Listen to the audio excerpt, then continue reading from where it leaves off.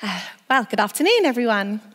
As Joe said, I'm Amy, and I've met lots of you before, but if I haven't met you before, we live just in Carrington. My husband, Adam, we have 4 small children. I'm an only child, and I grew up with just me, my mum, and my dad at home. And when I was a kid, my best friend was a girl called Sophie, who was also an only child, and we did everything together. We were quite close to being like sisters, just kind of in out of each other's homes and just spending a lot of time together as families. And when I was 15, my parents sat me down the day I was starting school, actually, that September, to say that Sophie's family had decided that they were going to move Sophie to a different school. And so just like that, she was gone. And I started that September feeling really disorientated, to be honest. And we still saw each other a little, but not in the day-to-day of schools. And it was just keeping in touch via our families, really. And I really struggled. I suddenly had lost this companion. And it sounds dramatic to kind of look back and say now, but at the time it really felt like this kind of death in my life. This friend I'd had for such a long time was gone. And a girl in my year, Lauren, who I knew a little but not well, started to chat to me. And one day she said that she'd noticed we walked to and from school the same way. And she asked if I wanted to walk to school with her. And that invitation, that simple invitation, changed my life. I used to walk halfway to school, knock on her door, and she was never ready, not even close to ready. She was the middle of 3 sisters, and her house was loud, it was busy. There was this kind of din from upstairs of people borrowing each other's uniform and loud music and just this kind of hustle-bustle of a morning in their home. So much so that I would often go in, sit down in her kitchen with her parents, have another breakfast, and spend time with them waiting for her to be ready. And then her mum would drive us to school because we'd run out of time to walk. And I found myself just completely captivated by her home. They chatted to me, they asked me questions. Her parents, her sisters, and her were so curious about me. They asked me about my life, about my future, what I was interested in, how I was feeling. And I found myself getting up earlier and earlier to spend more and more of my morning in her home. I don't really remember, when I've been thinking back on it, when they started to talk to me about Jesus and who Jesus was in their life. But I do remember that they just started to invite me to everything that they were doing as a family. And slowly, over time, I started to ask them about Jesus. And then one ordinary day in their front room, they prayed with me and I gave my life to Jesus. And it changed everything for me. Their hospitality to me as a family was so ordinary, but it was so transformative in my life. They welcomed me and slowly introduced me to Jesus. This morning, we are continuing our series on dependence, on what it looks like to live a life where we just can't manage without Jesus, where without him, the wheels fall off. We've looked at loads of different areas of life, decisions and suffering and worship, and what it looks like to depend on God in these different areas of our life. And this afternoon even, we are looking at hospitality. What does it mean to depend on God as we open up our homes and eat and drink together and share with those around us? Firstly, we need to have a think about what this word hospitality means. I'm sure we all have a picture in our minds of good hospitality. Maybe it's a Jamie Oliver meal that you've practiced and you've got down. Maybe it's your Christmas dinner that you look forward to with all the trimmings. Maybe it's a birthday cake and candles. I think we all have this picture in our mind of what good hospitality looks like. The Christian hospitality that I'm talking about today is different to entertaining or cooking or socializing. It's all about this word, welcome. Rosaria Butterfield wrote this incredible book on the subject of hospitality called The Gospel Comes with a House Key. And it's so good that I actually considered just reading a chapter here this morning, but I didn't. And she calls hospitality the ground zero of the Christian faith. She says, radically ordinary hospitality is this. using your Christian home as in a daily way that seeks to make strangers neighbours and neighbours family of God. John Tyson, who's a pastor in New York City, says this. He explains so well what this word hospitality means. The Greek word for hospitality is beautiful. It's philoxenia. It's a compound combining philos, a word meaning friend, and xenos, foreigner. Rather than fear of the other, hospitality is love for the other. And the reason God calls us to this kind of love is that is the way that he has loved us. The word hospitality is the exact opposite to the word xenophobia. It's love rather than fear of the stranger. Here at Trinity, we talk about these three things a lot. Spending time with Jesus, like we've been doing just now, in prayer and worship and encounter. Becoming more like him, and then doing the things that he did. Practicing hospitality, as we are commanded to do in Romans 12, is one of the key ways that we can become more like him and do the things that he did. It tells us in Luke 7:34 that the Son of Man came eating and drinking. And John Mark Comer, who's a pastor in Portland, says this: Jesus walked people into the kingdom of God, one meal at a time. So I've been thinking and praying about what God might want to say to us here in Nottingham today about hospitality. And this is the phrase that has come to mind over the time that I've been sort of thinking and praying about this, and I want to unpack it a little bit this morning. Our meal tables are not our own. I don't know what your table looks like. Maybe it's polished wood and all the chairs match and there are coasters, which is a goal in my life. Maybe it's a countertop in your kitchen. Maybe it was there when you moved in and you share it with other people. Maybe it's the coffee table. Maybe it's the back of a magazine where you eat in front of the TV, which I love to do when I'm alone. In our house, our kitchen table is a simple wooden table that my husband made, actually. It's very worn in. In fact, it's battered. It is covered in crayon. It's often sticky with jam or paint. The chairs around it don't match. It's very ordinary.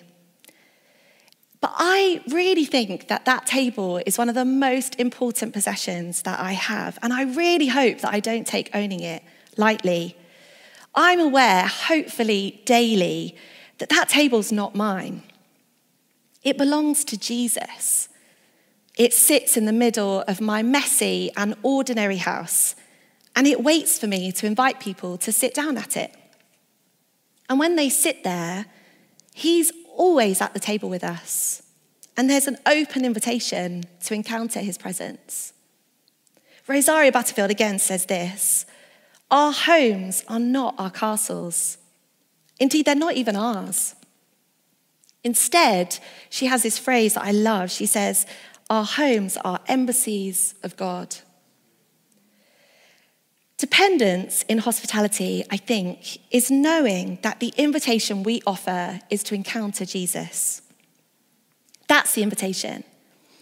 It's not an invitation necessarily to a swanky dinner or a perfectly baked cake. In my house, if my husband is cooking, I can guarantee the food will be good. If I'm in charge, it will be takeaway or pizza or maybe just tea and toast. But really, the plate doesn't matter. The meal itself doesn't matter. The encounter that we offer matters. We see from our reading today in Matthew that Jesus calls Matthew a hated, corrupt, and unpopular man and asks him to leave it all behind and follow Jesus. And he does that obediently. But the very next thing that he does is invites himself around to Matthew's house to surround himself with more people like Matthew, more tax collectors, more sinners, more messy, broken people, and to eat with them. It's been said that Jesus got himself killed because of who he was willing to eat with. If I was writing that storyline, I would imagine that Jesus would call Matthew and then whisk him away to spend time with him, away from this corrupt world and circle of friends that he'd been spending time with. But instead, Jesus welcomes them to dinner and eats with those people. He is drawn to people like us, people who need his mercy and his grace, messy, complicated people. Who Jesus eats with is such a powerful picture of how he loves us. You and I can be confident that Jesus would eat with us, and anyone we invite to eat with us too. Everyone in this city, tax collectors and sinners. In our Ephesians reading, Paul is writing to the church in Ephesus, urging them to live out practically the unity that Jesus' death and resurrection had accomplished for them. They'd heard the stories like this one in Matthew and others of how Jesus had lived his life. And they then had this hard task that we have now of working out how that looked in their community, how they were going to live it out in their place, in their lives. Paul is encouraging the Ephesians not to live as people from different backgrounds or religions or social groups, Jews and Gentiles, but instead to live as members of God's household. And this is how we are called to live today. We're shown in the life of Jesus and the writing of Paul how we can see everyone we come across, everyone with no exception, as members of the same heavenly household, with Jesus at the cornerstone. He is the head of every table. The thing that I love about hospitality is that around a dinner table, everyone is needy, everyone's hungry, and everybody is coming to be satisfied. It doesn't matter if you've had a great day, you are on top of your game, you know exactly what you're doing, and you've smashed it. Or if that day you've really struggled, if you've let some people down, if you've disappointed yourself, if you've had another just regular day.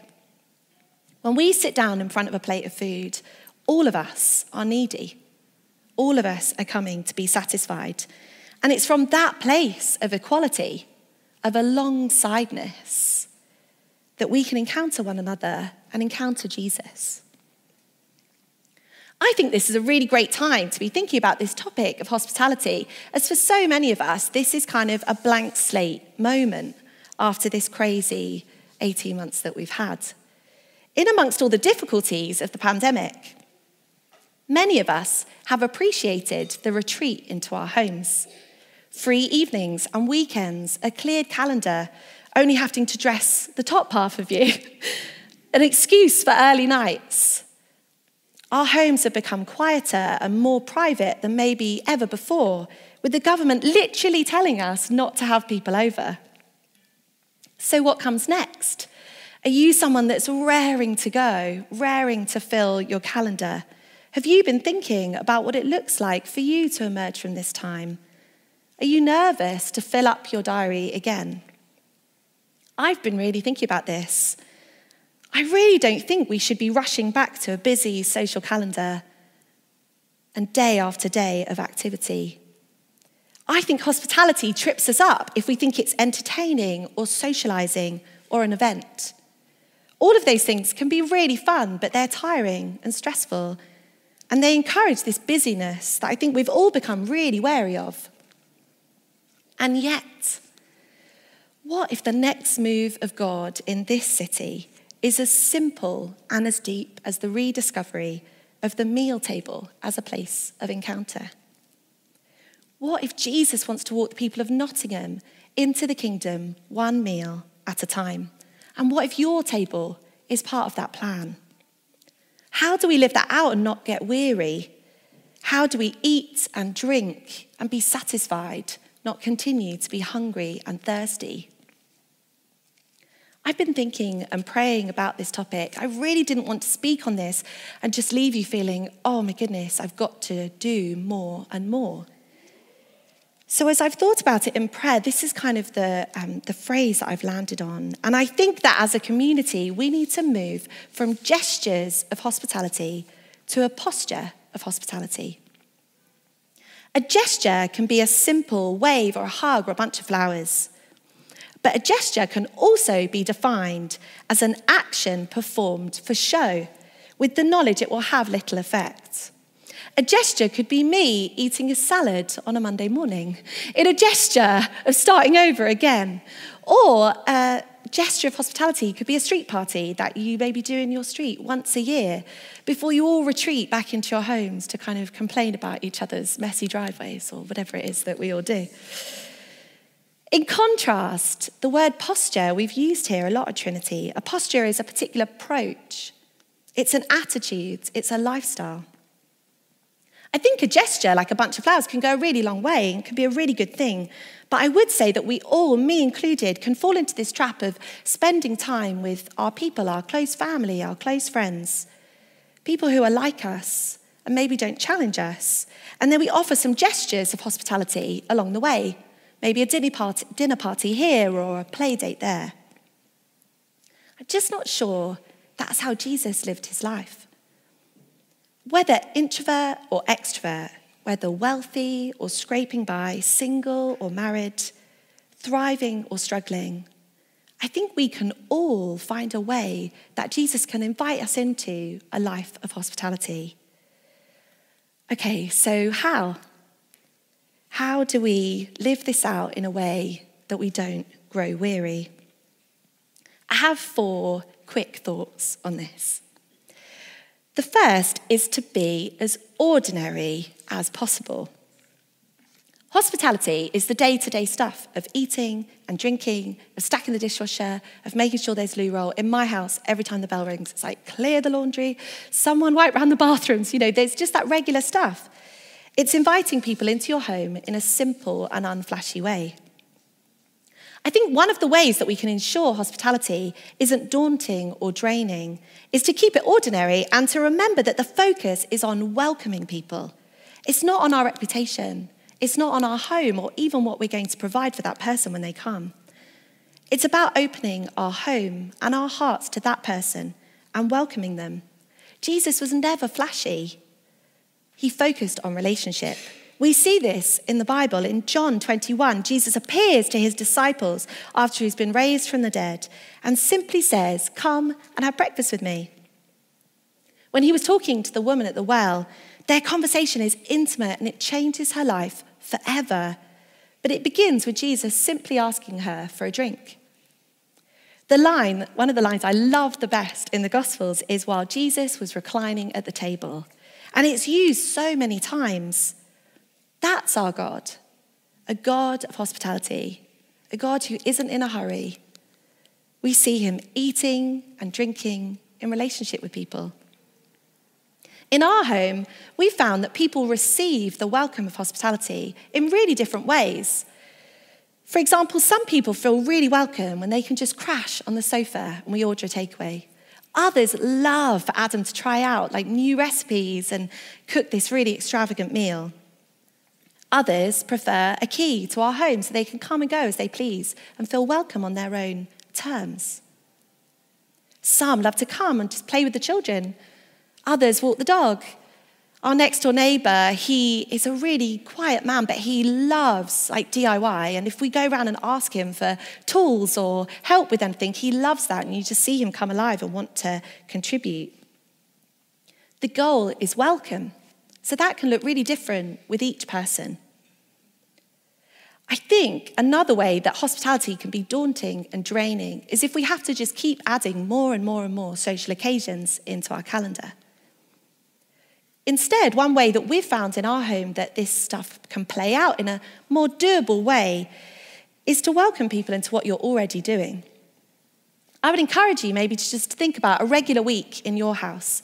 And I think you'll maybe find that there are some times that always look the same. So in our house, we often have a takeaway on a Friday night.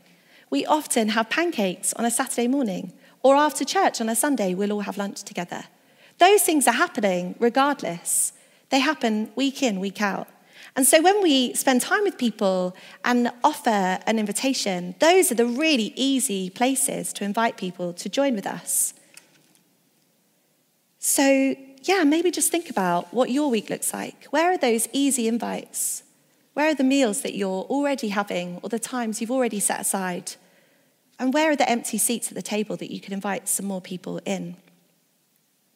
I would just encourage us to welcome people into our lives and not to entertain them.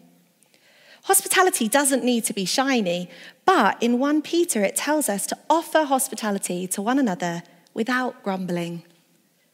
I think that means to offer hospitality and welcome on our best days and our off days.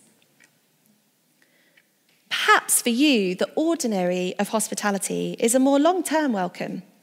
Maybe it's offering a spare room to someone.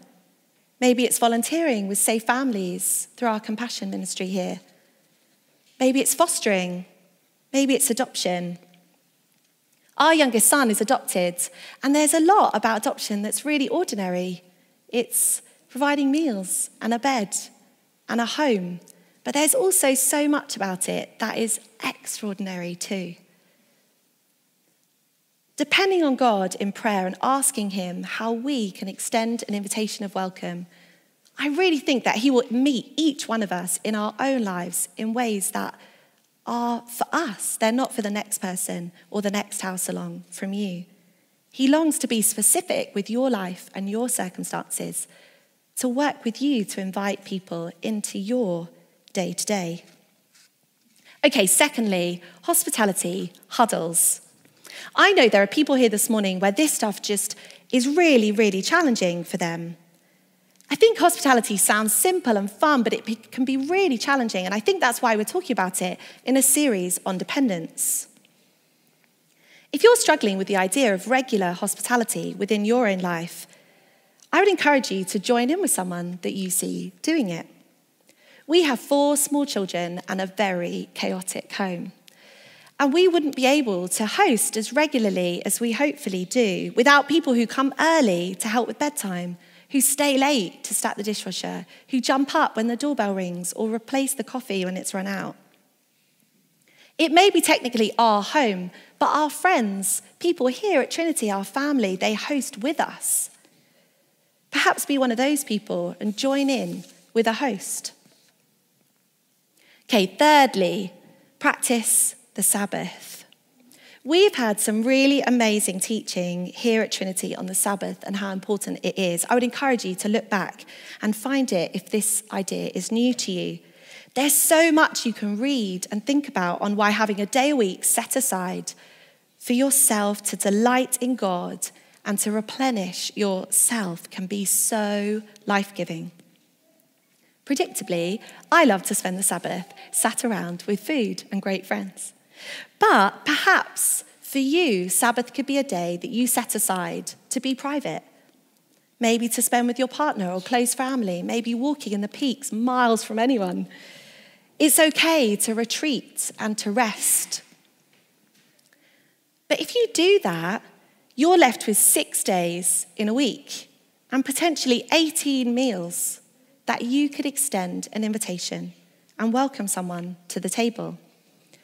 Boundaries, rest, and privacy are so valuable.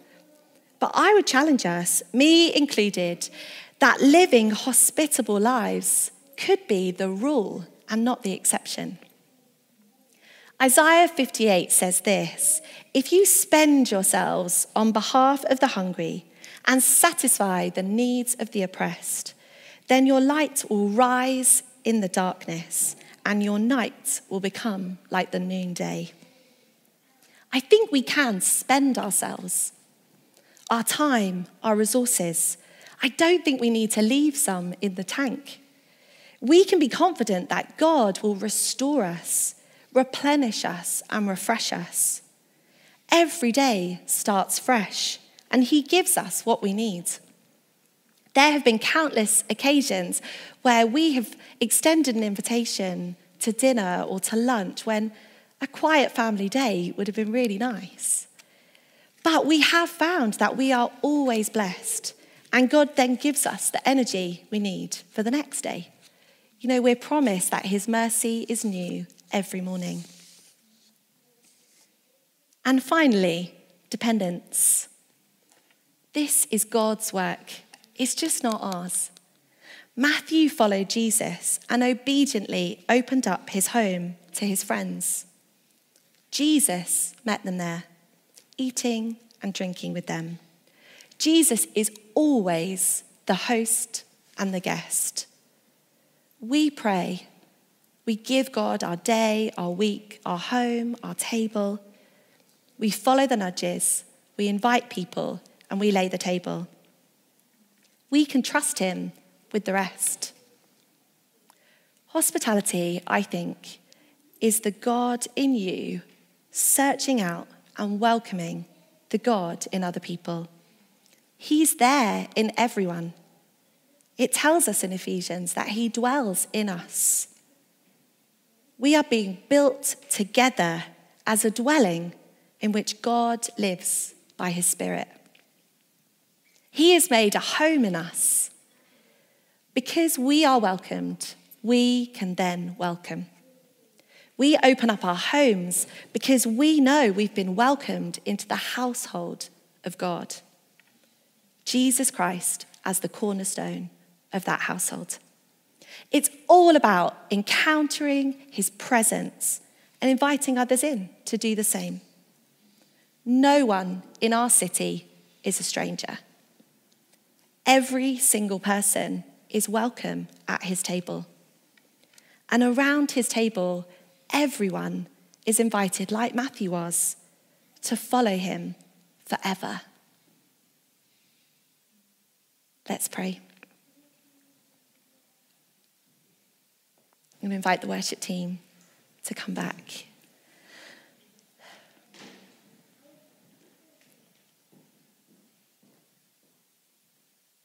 If you are able, let's stand together.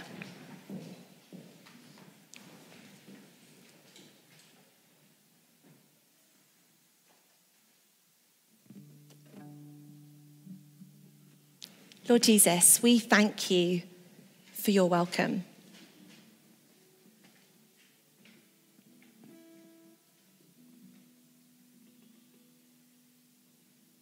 We thank you that in reading the life of Jesus, we see a God who is sat at the table, shoulder to shoulder with us, spending time with us, listening to us, asking questions, never in a hurry,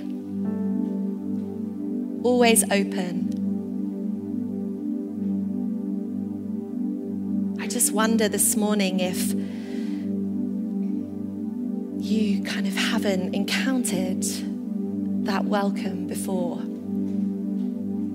Maybe God for you is the maker of heaven and earth, of the stars and the moon, but a God who sits and shares a meal with you. Maybe that's new. I just pray this morning that God, you would encounter your people here today.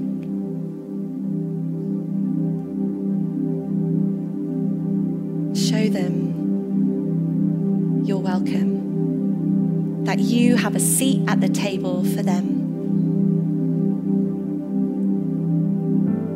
that they are welcome in your household, that you long to make a dwelling place in each one of us, Lord.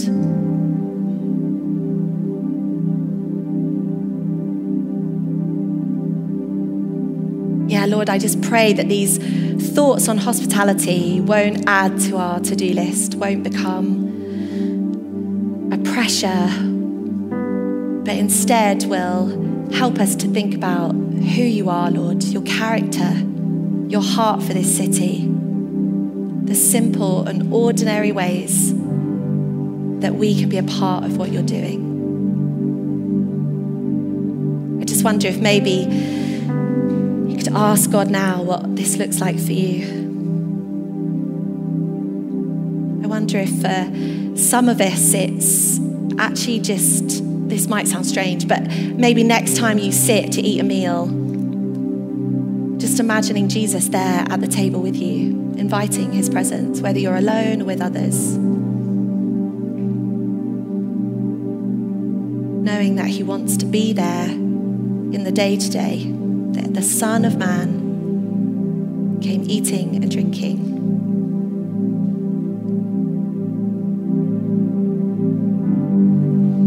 Yeah, maybe for you it's thinking about who in your life would be great to welcome. Maybe it's an old friend you haven't seen in a long time. Maybe it's a neighbour, a colleague, family.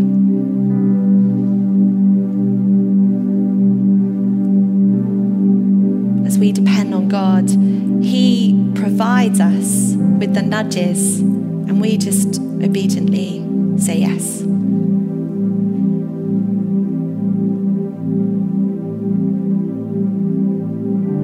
Lord, I thank you that you are a hospitable God, that no one is a stranger to